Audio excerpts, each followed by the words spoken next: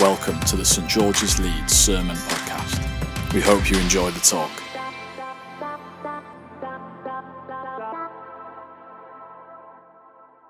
Good morning.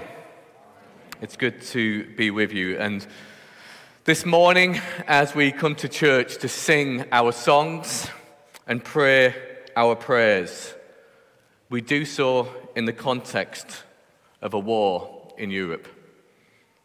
For many of us, our hearts are heavy, our souls are sad, as butchery and barbarity have been unleashed at the command of Putin and the warmongers. Ukrainians suffer and die. 10 million are displaced from their homes. And the forces of injustice and oppression appear overwhelming. And we as a continent, as communities, and perhaps as individuals, can find ourselves in a place of disorientation and powerlessness. For some of us here this morning, and here I want to recognize our Iranian brothers and sisters. This feeling of disorientation in the face of injustice is nothing new. Within our own community, our own church family, many carry wounds as both the victims of unjust actions of others and as the victims of systems of domination. In a world of injustice, what can we, as followers of Jesus, do? I want to suggest that looking to Scriptures and looking to Jesus can provide a much-needed reframing of the issues of our day. My hope is that we can be reorientated so that we can face injustice with hope. That here this morning we would be called afresh to be the justice-shaped people of God who look to Jesus, who are empowered by the Spirit of Jesus so that we can look and love like Jesus. So, here goes. Let's get into the Scriptures. Let's look to Jesus. In the Bible, justice has to do with setting the world to rights. It's the opposite of injustice. Justice stands against oppression, domination, and economic exploitation. And justice stands with the poor and the powerless and speaks out for those without a voice. Justice is the dream of the prophets, as the prophet Amos imagines the day when justice will roll on like a mighty river. Justice is also at the heart of God, as Isaiah says, "For the Lord is a God of justice. Blessed are those who wait for him." And to know God is to do justice. And justice finds its place within love. And God is love. A holy trinity of love. The Father loves the Son and the Spirit. The Son loves the Father and the Spirit, and the Spirit loves the Father and the Son. And from this wellspring of holy love, God created other than himself. The world that we inhabit, the world that he embraces. And this beautiful world was set up to be a place of human flourishing, shalom, and justice. But as the Scriptures unfold, and as our news feeds testify, this world full of wow, has become ow. The beautiful has become broken. Justice has turned to injustice. Shalom has given birth to violence. So the beautiful and compelling story of Scripture is this. It's how the triune God is on a justice-shaped mission to set the world to rights. The goal, the telos, is the reconciliation of all things, the healing of the nations, a time when swords are turned into plowshares and all tears will be wiped away. Lord, let your kingdom come. And in Jesus, the Word made flesh, we see justice embodied and entwined with extravagant mercy. He welcomes the weak, he gathers the oppressed, and he lays down the prophetic challenge to the unjust structures and organizations of his day. Cornel West says this: justice is what love looks like in public. And in Jesus, we see in a very public way the announcement and demonstration of what a just life and a just community should look like.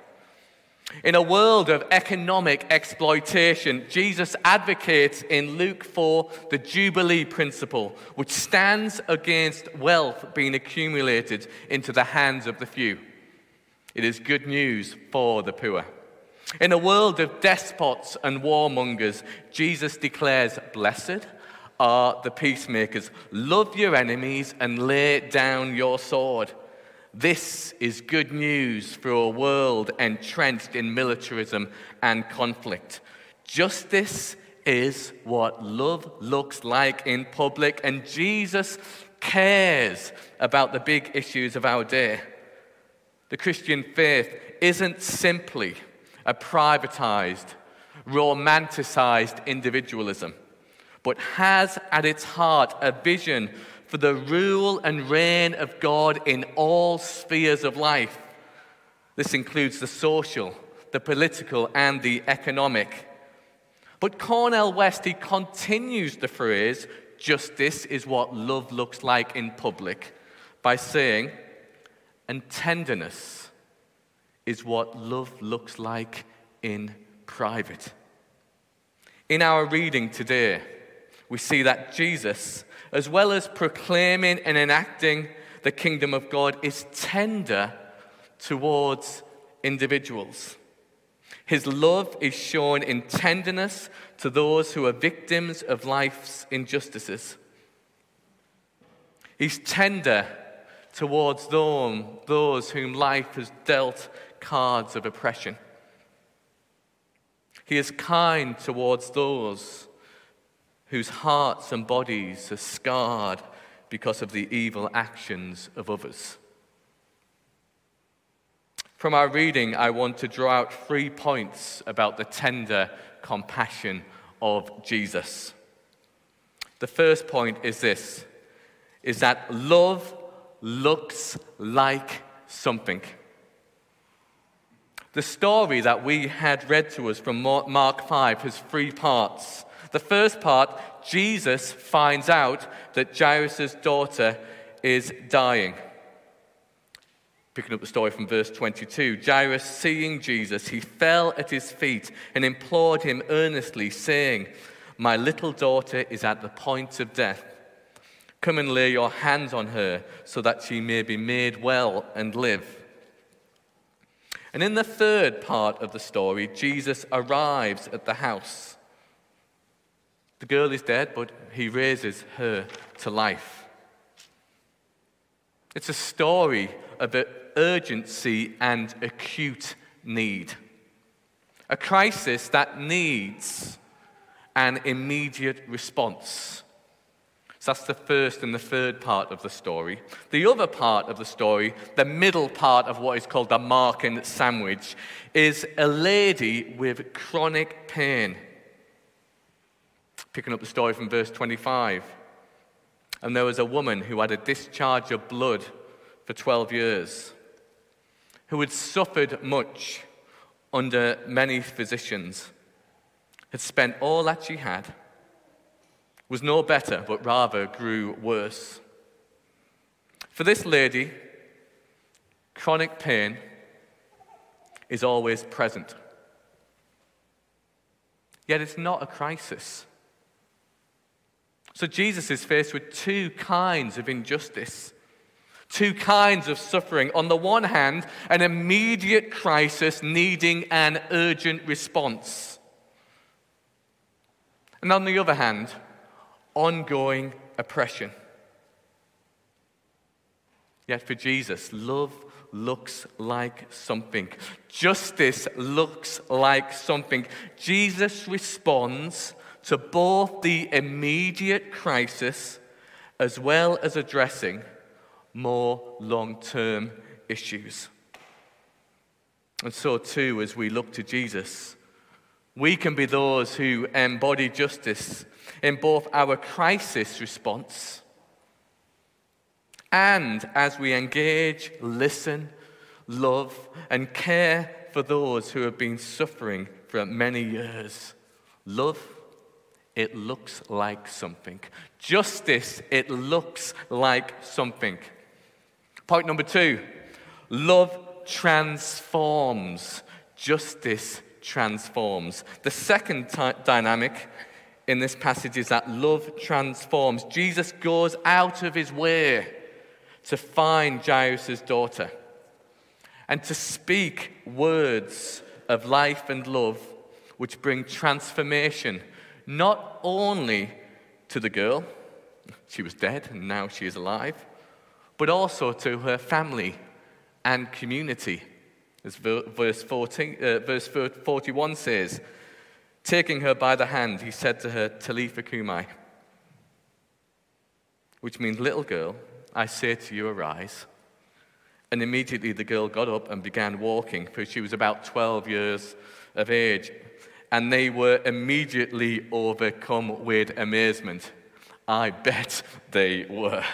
The lady with chronic pain is different. She approaches Jesus to touch his garment.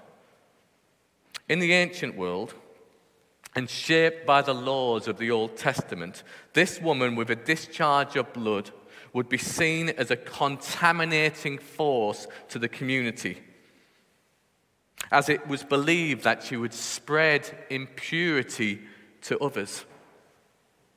But here, the evangelist shows us something different, a transformation in which Jesus has a contagious holiness which brings healing to this woman.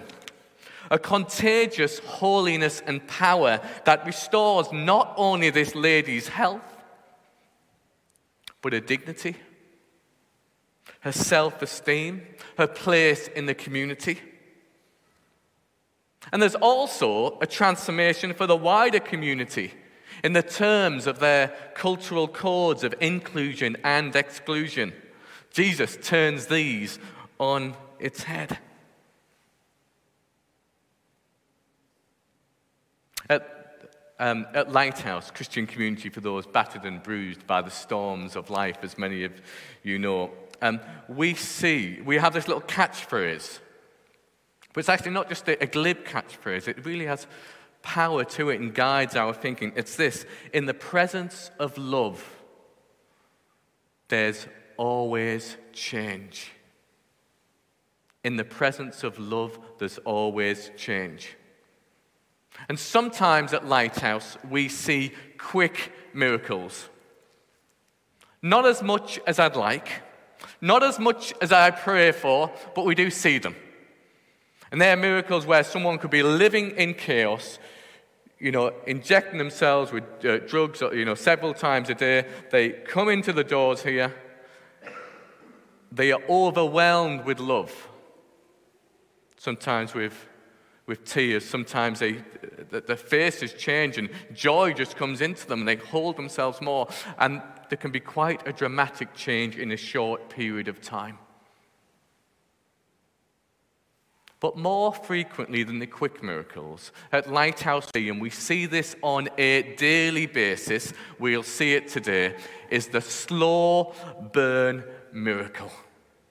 The slow burn miracle, which you can't so much track over a day, but you can track over the years. And that's as the team love the community. As the community love the team and love more of the community. As people are opening themselves up to the presence of divine love, there is change. In the presence of love, there's always change. In the presence of justice, there's always change. There can be transformation. Point number 3, final point, and then there's going to be an opportunity for each of us to respond here.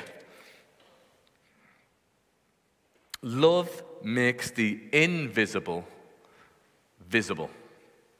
In the ancient world, and in much of the modern world, the plight of children, women, and those with chronic pain could be forgotten, ignored, left to the side, often through patriarchal power and politics. The ones who are seen in the world of domination are the powerful, the influential, the wealthy, those with status who are higher up in the hierarchy. For some, the suffering of the marginalized is the necessary collateral damage. Those who can be ignored in the quest for power. It's a dog-eat-dog world often that supports the survival of the fittest, and it is the powerful and rich who set the agenda. In this system of domination, which has both ancient and modern versions, it is the power of the corporation, the brand, those with military assets and nuclear capability who dictate agendas, enslave others, and can unleash injustice on the powerless. And the powerless are often the unseen. Those suffering injustice can often not raise their voice or are ignored because their cries don't fit with the status quo stories of growth and progress.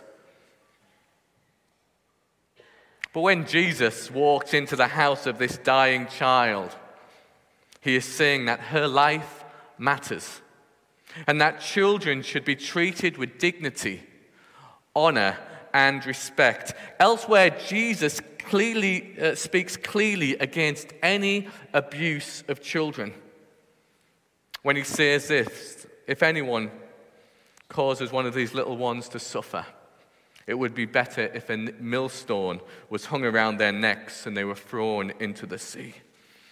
In a world where infanticide was common, a world now in which archaeologists can still find the bones of girls that were dumped in the sewer systems of the Greco-Roman world. Into that world, Jesus says, let the little children come to me. He makes the invisible visible. And when Jesus turns up to the lady in chronic pain, well, in fact, the lady comes to him and he turns around and says, who touched me? And then he commends her faith. He has given this lady, this nobody, this outcast, a place at the table of the kingdom. In allowing her to speak, he centers the one who was formerly on the margins. The nobody becomes a somebody. The voiceless are given voice. Jesus makes the invisible visible. Love makes the invisible visible. Justice makes the invisible visible. And so let me conclude, and then there'll be an opportunity for us to respond. At the end of John's Gospel, the risen Lord Jesus, and some of you might say, John, I've heard this before. It's because I love this passage. That's why we're having it again. At the end of John's Gospel, the risen Lord Jesus finds his disciples in a locked room, and they are afraid. And Jesus speaks to them and says, as the Father has sent me, so I am sending you. And the church is being commissioned and called to look and love like Jesus. And then Jesus equips his faithful disciples by saying, receive the Holy Spirit. So too, in our troubled world, we may be fearful. For we live in a world at war, a world with COVID, a world of economic uncertainty, a world of climate breakdown. The coming years and decades will no doubt be difficult. Injustice is a dehumanizing force which seems to have gained unstoppable power, yet we too are given the opportunity afresh to hear the words of Jesus, as the Father has sent me, so I am sending you. And we are called afresh and equipped afresh by Jesus to be the justice-shaped people of God who demonstrate a love that looks like something, a love that transforms individuals and brings healing to a hurt and broken world, a love which makes the invisible stories of injustice visible, so that the tenderness and compassion of Jesus may be known. As the church, we are to be faithful ambassadors and signposts to this kingdom. Until that day when we will see the reconciliation of all things, the healing of the nations, a time when swords will be turned into plowshares and all tears will be wiped away. In the name of the Father, the Son, and the Holy Spirit. Amen.